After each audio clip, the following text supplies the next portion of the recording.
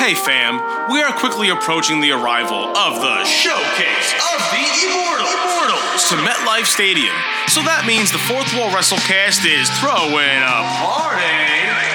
The Fourth Wall team will be hosting the first ever Fourth Wall WrestleMania tailgate event with proceeds benefiting the Ronald McDonald House Charities on Sunday, April 7th from 11 a.m. to 4 p.m.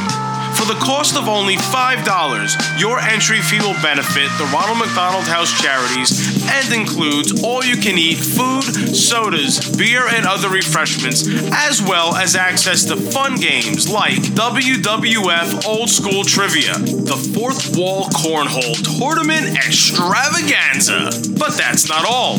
There's gonna be raffles and prizes and music and special guests and so much more. For more information and details, please follow us on Twitter, Instagram, and Facebook at Fourth Wallcast, or go to patreon.com/fourthwallwrestlecast. We will be streaming live from the tailgate on our Twitter page, so if you're not going to WrestleMania, you could still join the party. Once again, come join the Fourth Wall fam at the WrestleMania tailgate party on April 7th at MetLife Stadium from 11 a.m. to 4 p.m. with proceeds benefiting the Ronald McDonald House Charities. So come be a part of the biggest draw for the critics, the marks, the casual, and the hardcore.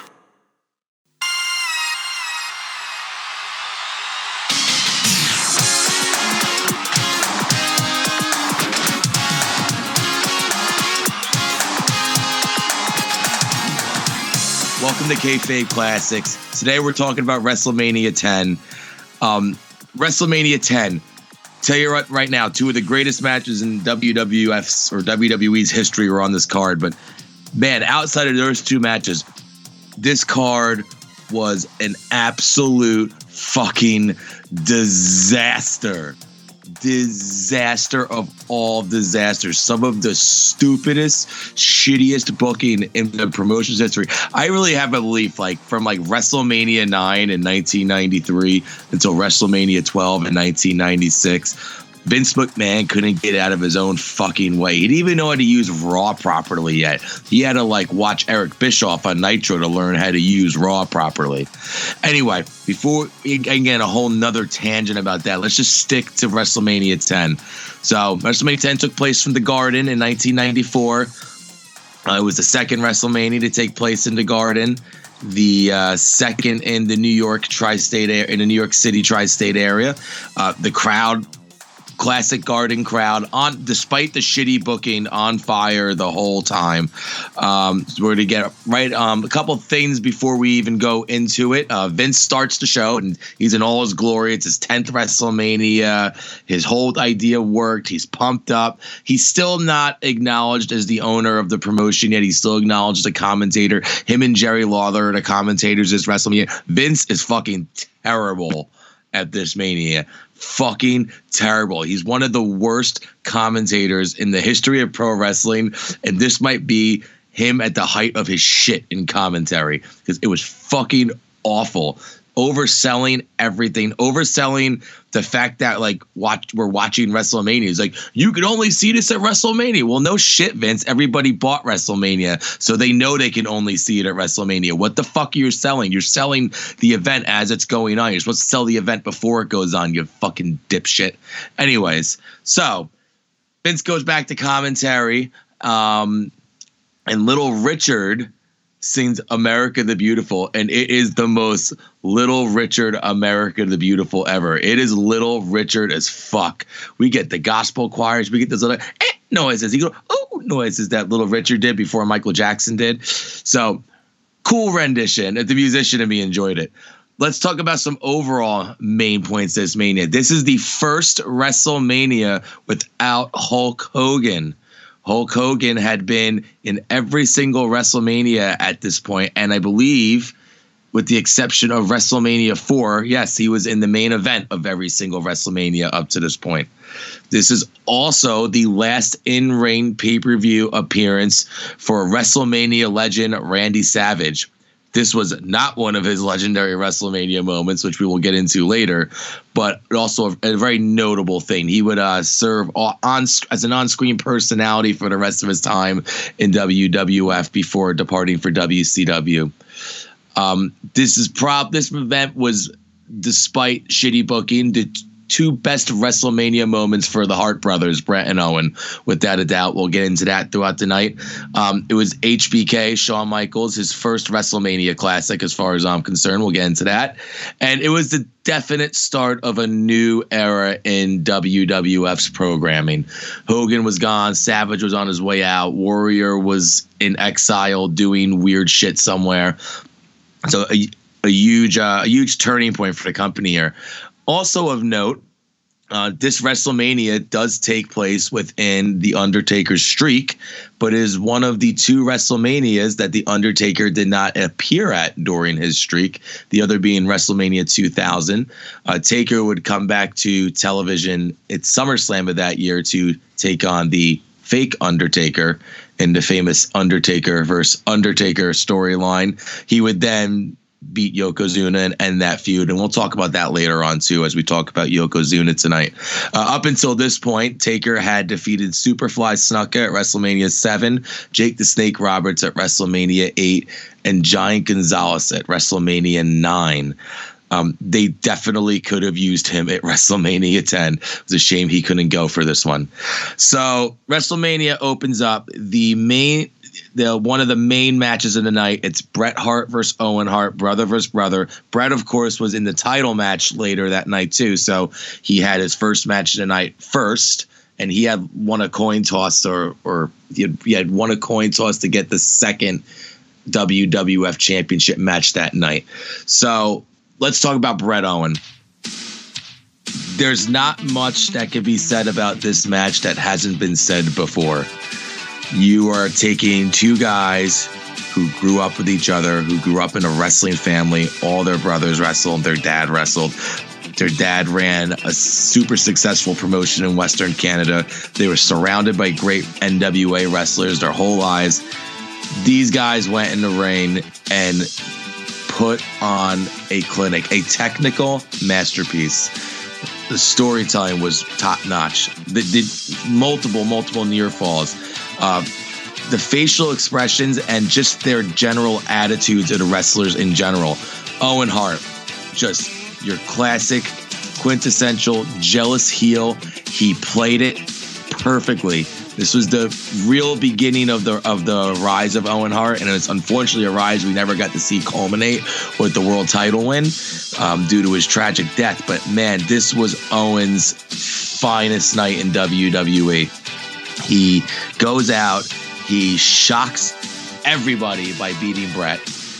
He cuts a fire promo backstage afterwards.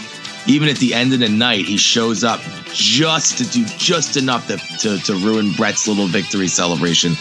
A classic evening for the Rocket. Owen would go on to I believe, win the King of the Ring in 1994 and become the King of Hearts. Another great Owen Hart gimmick. I love Owen. He was so much better than Bret on the mic. Not quite as good as Bret in the ring, but he could definitely hold his own. This was the match that, really made you realize that Owen Hart was going to be a major player. Bret played the classy face in distress to a T. He was always a professional when it came to that. And just, like I said, there's not much that can't be said that has been said already when it comes to this Bret Owen match. So a great way to open Mania. You got to see this match, and you got to be in the crowd. You're like, yeah, this is going to be a fucking awesome night of wrestling. And then Cy Sperling of the Hair Club for Men shows up. The famous people at this Mania, quite the smorgasbord, and we will keep going into and introduce them as I go through the card. So Cy Sperling, and for those of you old enough, there was this thing called the Hair Club for Men. It's where it was a place where bald fucks like Bones and Smarky could go and try to get hair again. So Sperling comes out and introduces the famous Howard Finkel, and Howard Finkel is not bald. And that is the basis of how that went down. So Sperling is now ringside for the second match of the evening.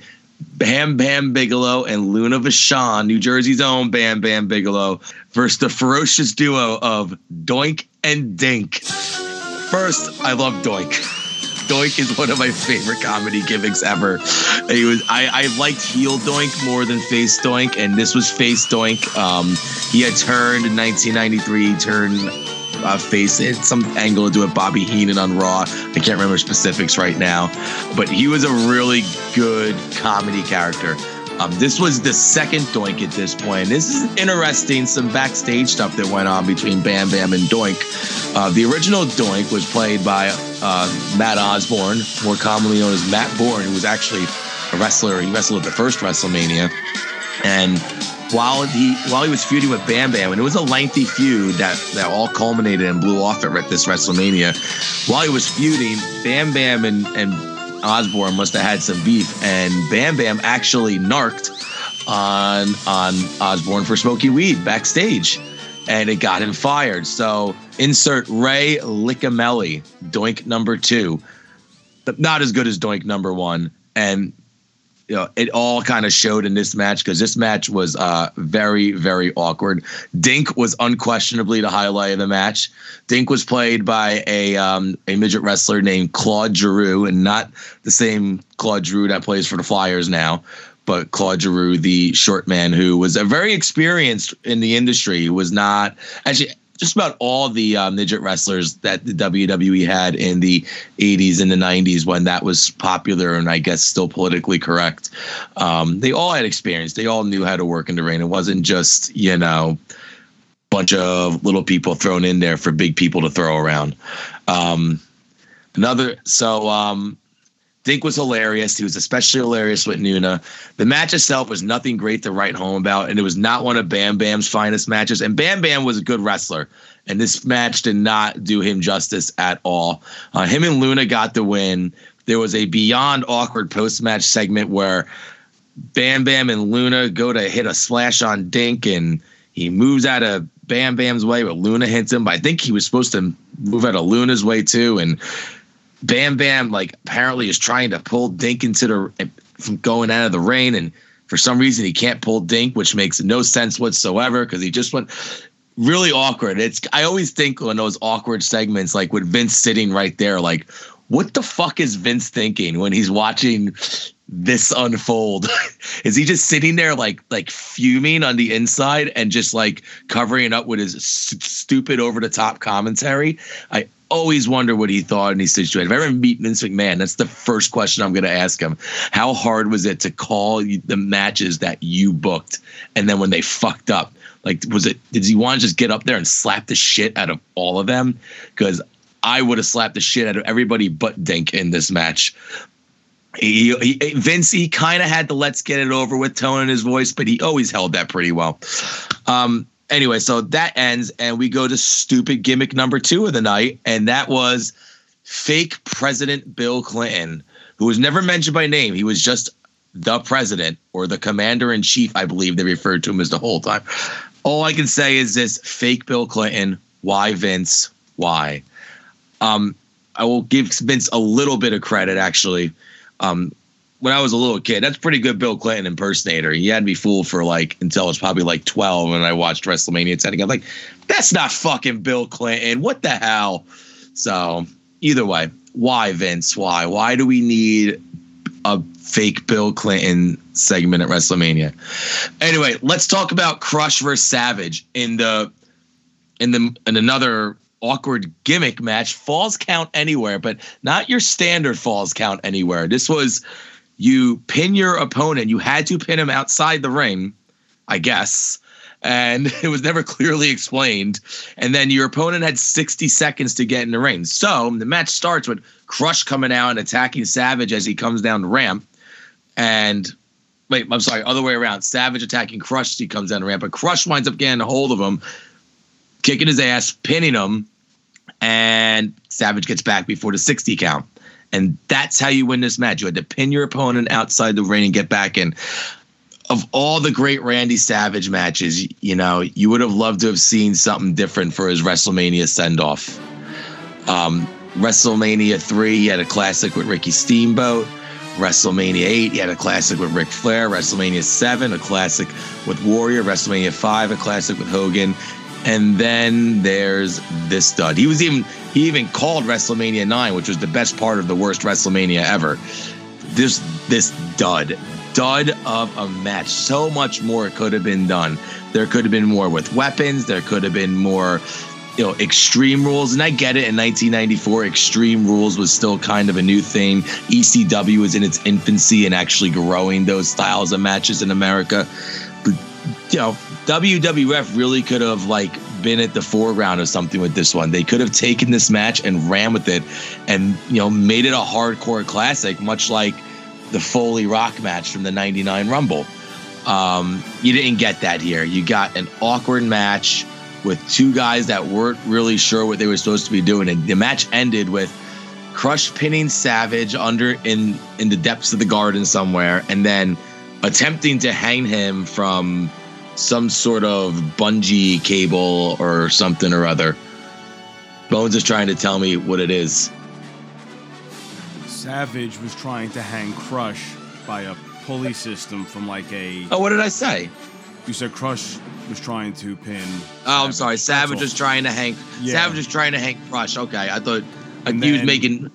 And then it was botched because he tried to hang him upside down, but as Savage was running away, Crush fell from whatever he was being hung Crush just from. fell. Mm-hmm. And Savage probably just looked at it and said, fuck this, and went back to the ring and got his victory. And, it was nice. I mean, luckily for, Vince McMahon in this situation, Randy Savage was Randy Savage, and Randy Savage could walk into any arena and be over, and that's just all there is to it. He could walk into an arena, pick his nose, and grab his ass, and he'd be fucking over. That's how good the fucking Macho Man was.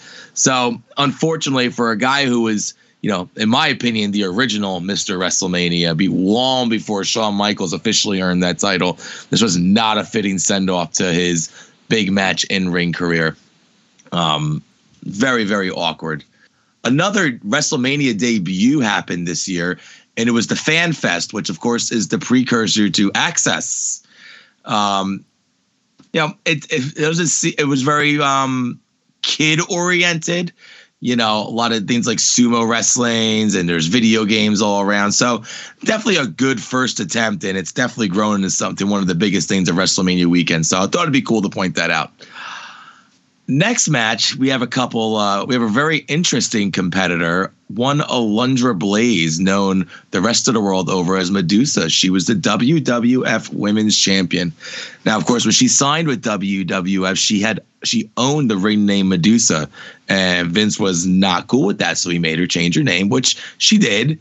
And Alundra Blaze was, definitely a forefather or a foremother, I guess would make more sense, in the women's evolution, because she was a very good in-ring worker, and she worked with Leilani Kai in this match, who was not as good of an in-ring worker, and won the match as she should have.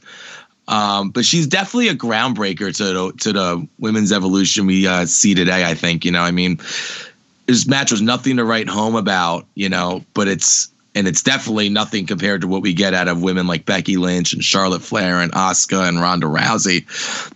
But it was definitely better than the Kelly years and the Bella years.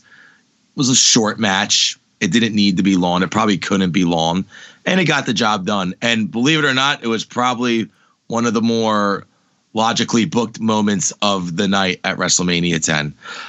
Let's move on to our next special guest appearance, and I have to bring this up because it's Burt Reynolds, and Burt Reynolds is a fucking G. He was backstage just hamming it up with Rhonda Shear, who was the host of USA Up All Night, which I think I remember watching. I always thought Gilbert Gottfried was the host of that, but I think I vaguely remember Rhonda too. Either way, Burt Reynolds is a G, and we should all bask in his eternal glory. Anyways, next match on the card, the tag team title match. The titles were held by the Quebecers, yet another stereotypical French Canadian tag team that are booked to be just arrogant doofuses. In this case, they were mounted police arrogant doofuses. This tag team evolved out of Jacques Rougeau's Mountie character, and he was joined by the man we now know as PCO, who went as Quebecer Pierre during this time. Quebecers were a good tag team. They worked well in the ring together. They did not suck, and honestly, they deserved to win this match clean. Why Men on a Mission, Mabel and Mo, who were, if you can remember back that far, they were a gimmick of guys who were tough in the ring, but they wanted to make a change in the streets. Their vignettes were basically them walking around the hood talking about how they're going to make a positive change. And that was the gimmick of their team. Mabel, of course, was an awful wrestler. Vince saw gold in him for some reason, and I'll never figure out why.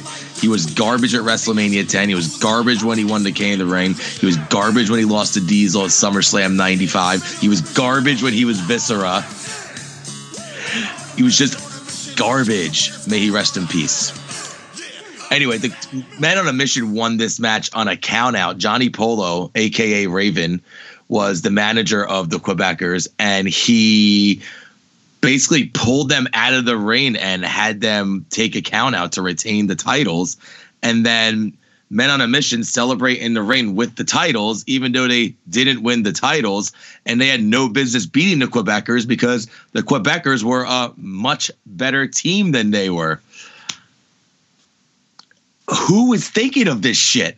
Who thinks this is a good idea? This is as boneheaded as the SummerSlam 93 booking we're going to get into a few minutes with Lex Luger, because that's the next match coming up.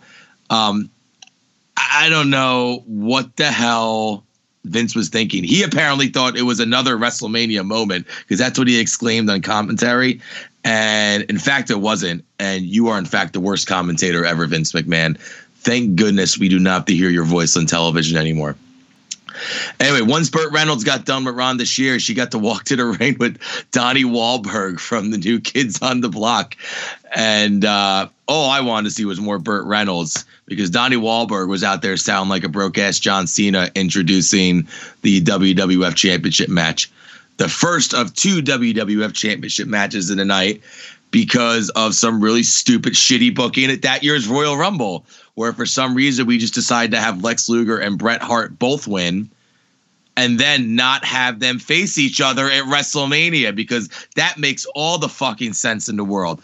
Lex Luger came into this match with a stupid fucking gimmick that he had to deal with during his time as a face in WWF, yet he still got over because Lex was in the prime of his career at this point. He was in the best shape of his life. He was the best he ever was as an in-ring performer, and WWF and Vince just botched the whole fucking thing.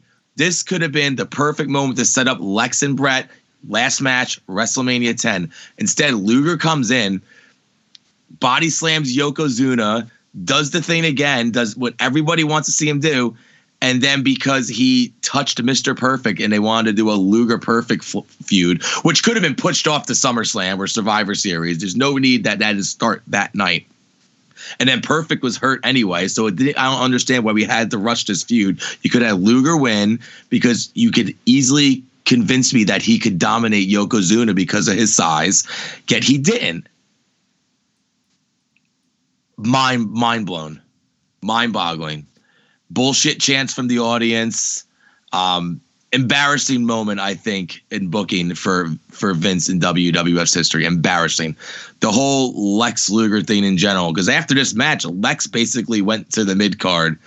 And then after SummerSlam 95, about a year and a half later, he basically just walked out on WWF, went back to WCW. And can you blame him?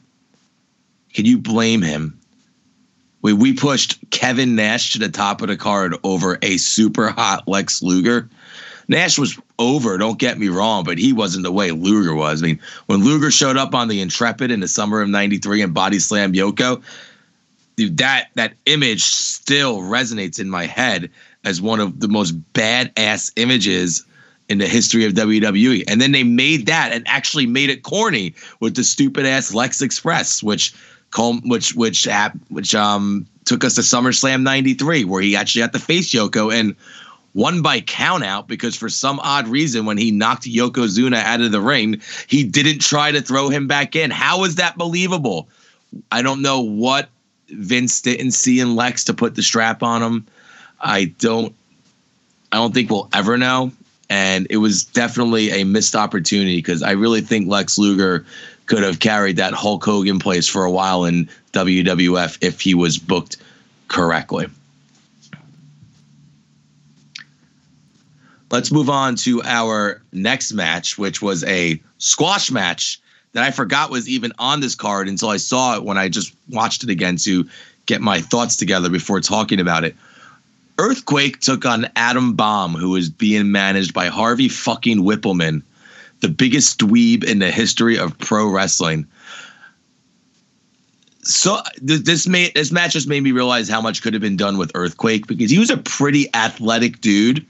He did not have the look whatsoever, and I'm sure that's what really hurt him in WWF in the long run. He did get some nice time feuding with Hogan, but he never would have made it as a face in WWF. Vince would have never gotten behind that. After this match against Adam Bomb, he went into a feud with Yokozuna that, if listeners remember, ended up with them having a sumo match on Raw that Earthquake won because, believe it or not, John Tenta, the man who portrayed Earthquake, was a sumo wrestler. He had a career in sumo, whereas Yokozuna, who was portrayed by Rodney Inouye of the Inouye family, never sumoed. Go figure. John Tenta did win the sumo match, though, so it was good for him. After this match, I have to talk about how the card peaked after this match for about a half hour. We had the big high moment with Brett and Owen, and at this point, we're like down in the depths of shittiest wrestling. We're back to WrestleMania 9 in terms of shittiest WrestleMania territory ever. But things started to turn around thanks to one Jim Cornette, who cut a fucking fire promo on Bret Hart for Yokozuna leading up to their match, which was going to close out tonight. For those of you not familiar with Jim Cornette or who might be too young to know who Jim Cornette was in his prime, he was the Paul Heyman of his day in WWF. He was an epic heel manager who cut the most vicious fire promos, and he carried that fucking tennis racket. And he didn't just do it in WWF. He did it in Mid-South. He did it all over the country. And he's still in the industry too, just not as prominent anymore. And he's been doing it for years.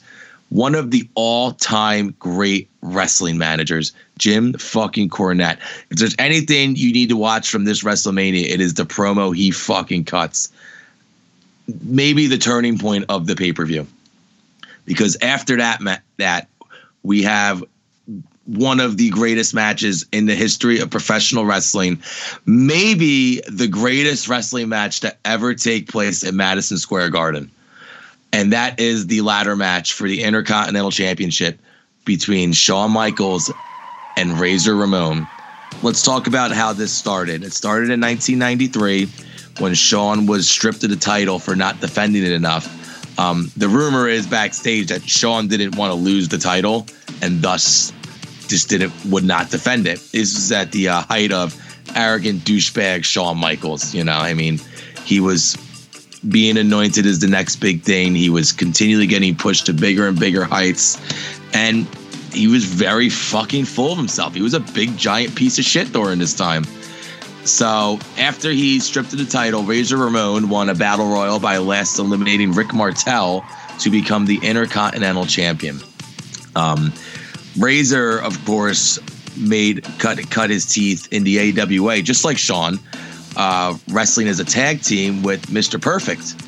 And they were a very popular tag. Mr. Perfect basically taught him how to wrestle. Actually, there's a good article on ProWrestlingStories.com this week, which I'm a big fan of that site, that talks about, or Razor, Scott Hall, talks about the influence that Curt Hennig got on his career and how he basically taught him the industry, because when Scott Hall started, he was rough. I mean, he went from nothing to something, and he did it on the fly. So much props to him.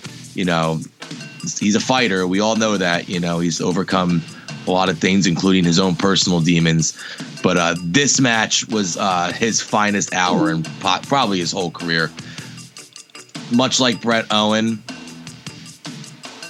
what can be said about the match that hasn't been said already?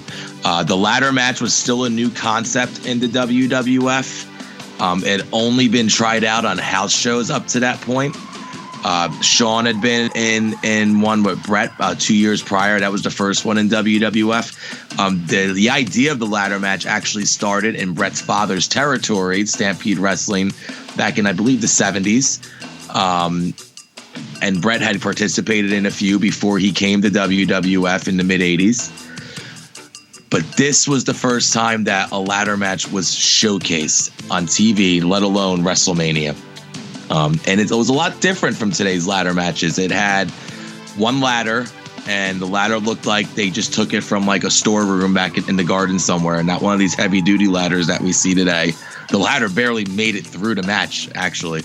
So that was the first thing. And Shawn and Razor, they'd been rehearsing on house shows, leading up to the match. So some fans had gotten to see a sneak preview already, but I don't think anybody in the audience knew what they were in store for once these guys went out there. This was a clinic, an absolute wrestling clinic. The in-ring storytelling, the back and forth, of course, the use of the ladder, the pacing of the match was fantastic.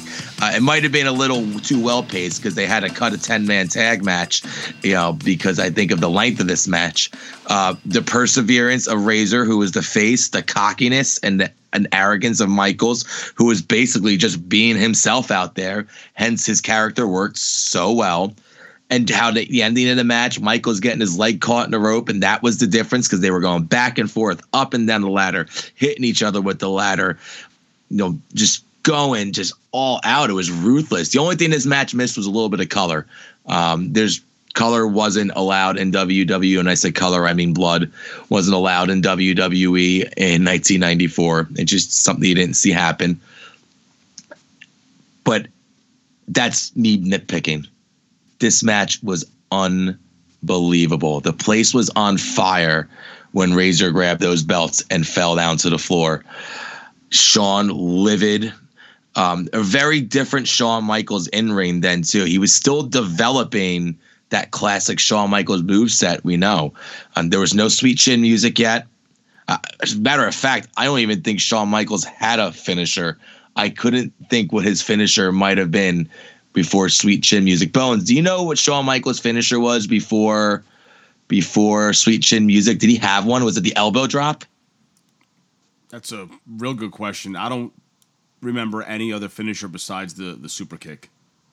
Yeah. So I don't even know. I think he may have attempted a few different ones. I feel like the figure four may have been, he may have tried a submission at one point before the super kick. Okay. That might be right. But he is known for Sweet Chin Music. He's over Sweet Chin Music, and that was not a thing yet. There's a couple other interesting tidbits that I like to point out in this match. One, as I was watching this match, all I could say to myself was, man, I wish JR and King were calling this match and not Vince and King. Two, another thing, this was Kevin Nash's first WrestleMania appearance, and oddly enough, he would go on and win the Intercontinental title not much longer after this match on Monday Night Raw and hold it till SummerSlam, where Razor would beat him again. And that would start the dissension eventually between Shawn and Diesel, which would lead to their match at WrestleMania 11, where Diesel retained that his WWF championship. Like I said, I could go and sit here and talk all day about how great this match is. I could talk about how this was Shawn Michaels' first true WrestleMania moment.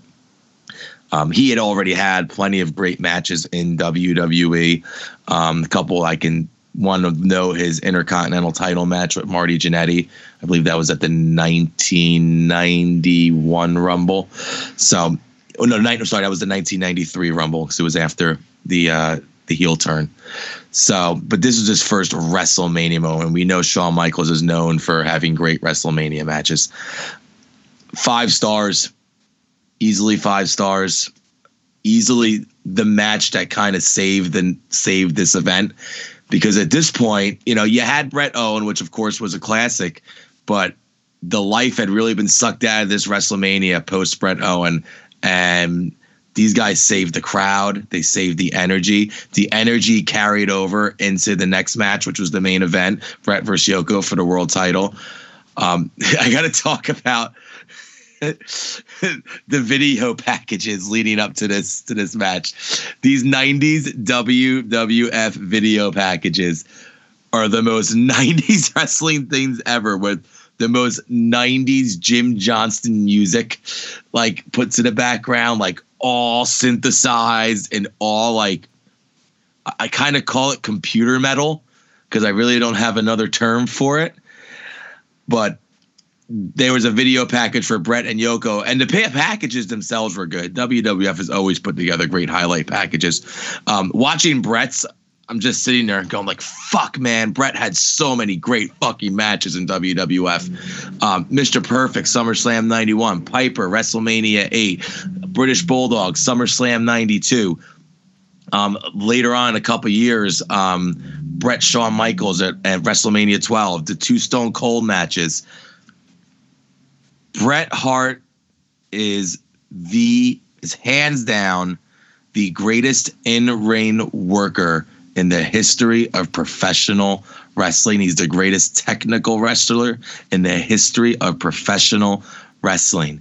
He could make anybody look like $1 million. But I'll say one thing. I am, for one very, very good reason, the best there is, the best there was, and the best there ever will be.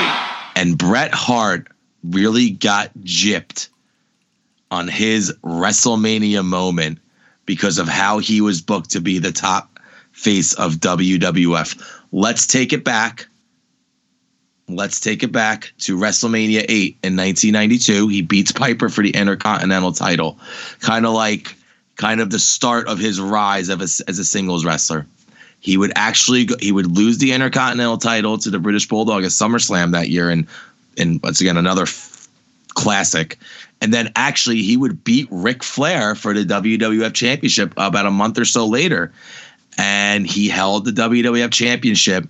And this was always rumor, and it's a pretty strong rumor, so I have no problem talking about it like it's real. It should have been Bret Hogan at WrestleMania 9, and that should have been the passing of the torch. Hogan wouldn't do the job to Bret at WrestleMania. We had it translated into arguably the worst WrestleMania of all time, WrestleMania 9. An absolutely terrible card from top to bottom. So instead of beating the guy who used to be the big guy, he has to wait a year, and he goes against Yokozuna, who is also a relative newcomer. And Yokozuna was a monster heel, and he was a good wrestler. He knew how to work his size well. He was a dominant champion for almost a year. He had spent the better part of a year holding the WWF Championship, I should say. He was not the guy that should have been in this spot putting Bret over. If Hogan wasn't going to do the job of WrestleMania 9, Luger should have beaten Yoko, because that was easy to conceive for the fans. And then Bret out wrestling Luger is also very easy to conceive for the fans. And Bret could win the title at WrestleMania 10. And I tell you what, beating Luger would have been so much more of a WrestleMania moment than beating Yoko. Beating Hogan would have been the best WrestleMania moment for Bret. But I feel like Vince really did him dirty by not putting his foot down with Hogan at WrestleMania 9. And because of that, we have to go through this strain of shit booking that leads us to WrestleMania 10. If you really think about it, WrestleMania's booking woes of the mid-90s, it all starts with that Hulk not wanting to put Bret over. If Hulk puts Bret over, things might have went a lot differently for WWF during those mid-90s years before Shawn made it to the top of the card. And you really saw it at this WrestleMania. You saw it with this main event. kudos to Brett, who really kept the crowd into it because he was such a great wrestler, and he was over. The fans loved him. Roddy Piper being the guest referee in this match, coming back after a 1.5 year long absence. That was really big for the crowd. I believe he was an unannounced guest too. I don't think he was promoted to appear. So that got the crowd hot, which is really important because you could have really lost the crowd after that ladder match, because that ladder match was something else that exhausted the audience. But Brett did it well, and they kept the match short and sweet. I would have rather seen a long Brett and Luger match, but I'm done bitching about that. Very impressive display for each of them, especially also considering they both wrestled main event caliber matches already that night. A couple things I want to point out. Yoko could really milk 2 counts, man. He waited till the very, very, very last second. And despite, the name not being quite big, Yokozuna was somebody everybody in the audience wanted to lose because he was that good of a heel. So Brett got at least the pop he deserved. Could have been better. It could have been like a Warrior Hogan moment, but with a wrestler that actually deserved it. And we didn't get it. And I'm going to move on from it. I digress. I'm done bitching. I was a big Bret Hart fan when I was a kid. Yokozuna, this was the end of his run at the top of the card. He did a lot with the tag teams, went on to tag with Crush for a bit. About a year or so later, he formed a team with Owen Hart, and they actually won the tag team titles. He finished up his feud with The Undertaker, and The Undertaker is who basically wrote him off TV for a bit, and he actually came back bigger, which is unbelievable to imagine, but unfortunately he wasn't better. Putting on that weight was really the death blow to Yokozuna's career in WWF because he couldn't move like he used to afterwards. I also want to talk about a cool moment that happened after Brett won the match. Randy Savage coming out to raise Brett's hand emphatically after he won the title. That was really cool to see. It's a shame we never got to see Bret Hart versus Randy Savage main event of WrestleMania. Probably one of the biggest shames in pro wrestling history. That could have been, if Vince still had faith in Randy, which for some reason he didn't anymore, that could have been your main event of WrestleMania 11 rather than what was a rushed elevation for Kevin Nash and Shawn Michaels, as far as I'm concerned. Shawn wasn't mature enough, and Kevin was still too green at that point. Bret and Randy would have brought the house down at WrestleMania 11, and then you could have had, and I know by that time Randy Savage, I believe, was already out the door of WWF. I think his last appearance was at the night was later on in 1994. But if you put Bret Hart in front of Randy Savage's face and big money, he probably would have stuck around. Once again, don't know what goes on in Vince McMahon's head. Mania ends, like I said earlier, with Owen staring Bret down from the entrance ramp. This foreshadowed their 5-star steel cage match at SummerSlam later that year, which was definitely even better than their WrestleMania 10 match. I know their WrestleMania 10 match is talked about more, Bret and Owen, but if you go watch their steel cage match from SummerSlam, Jim the Anvil Neidhart was in Owen's corner. He inserted himself into the feud at that point, making his return to WWF. One of the greatest wrestling matches in the history of the sport. If I can leave you with anything, it's telling you to go watch that. Go watch the culmination of the Bret Owen feud. One of the best, well done feuds in WWF. It's about the only thing they were booking right during this time, because they just let Bret and Owen do what they do best, and that was just be brothers. Brothers have natural chemistry. And obviously Vince didn't stand in the way of that like he did other things.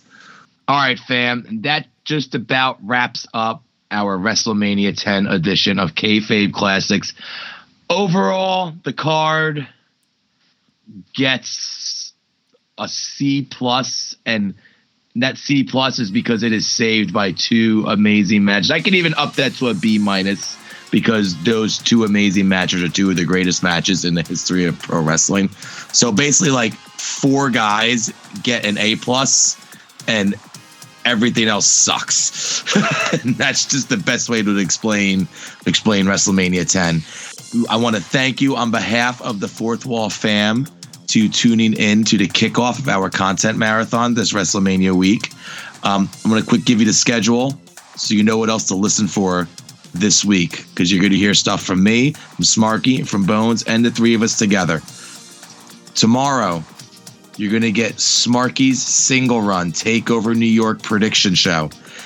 On April 3rd, you're going to get another Kayfabe Classics. This time, I'll be joined with Bones for the whole show, not just as a producer, and we're going to talk about the glory that was WrestleMania 20, the complete opposite of WrestleMania 10, maybe one of the greatest WrestleManias ever.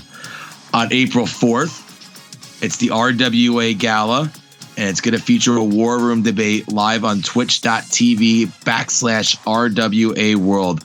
That starts at 7:30. Bones and Smarky will be there. I'm going to have to sit this one out, and the whole Wrestle Addict Radio family is going to be there. So make sure you check in on that and say hello to everybody and, well, see what they're going to debate about. I can't wait to see what they debate about. I can't wait to see what I'm going to miss. It would have gotten really obnoxious if I was there. I would have started yelling at people. It's probably a good thing. Anyway, April 5th, Smarky's going to hit you with another singles run. It's going to be the TakeOver New York post show. TakeOver will have happened that night. April 6th, we give you Fourth Wall episode number 20, the OG podcast. It's the WrestleMania prediction show. All three of us are going to be here, so make sure you're available and you're listening and you're tuned in and you got your WrestleMania game face on, and you're going to take that WrestleMania game face. You're going to show up the next night at the parking lot at MetLife Stadium as we do the Fourth Wall WrestleMania tailgate. It's going to be live on Twitter at Fourth Wallcast. Stay tuned. We'll be releasing the lot information this week as we get more information from MetLife Stadium. After WrestleMania is done and you're coming down from the high that is the best professional wrestling show of the year, you need to tune in to Monday Morning Aftermath on April 8th. Because we're not going to be able to record on Sunday night. I just know we're not. We're going to fucking WrestleMania, baby. So make sure you're there for that. On behalf of the Fourth Wall fam, I need to thank my producer, JC Bones, back there twiddling the knobs for me today. And I am your good doctor, Doc Haas, signing off. Kayfabe Classics. See you soon, fam. Woo!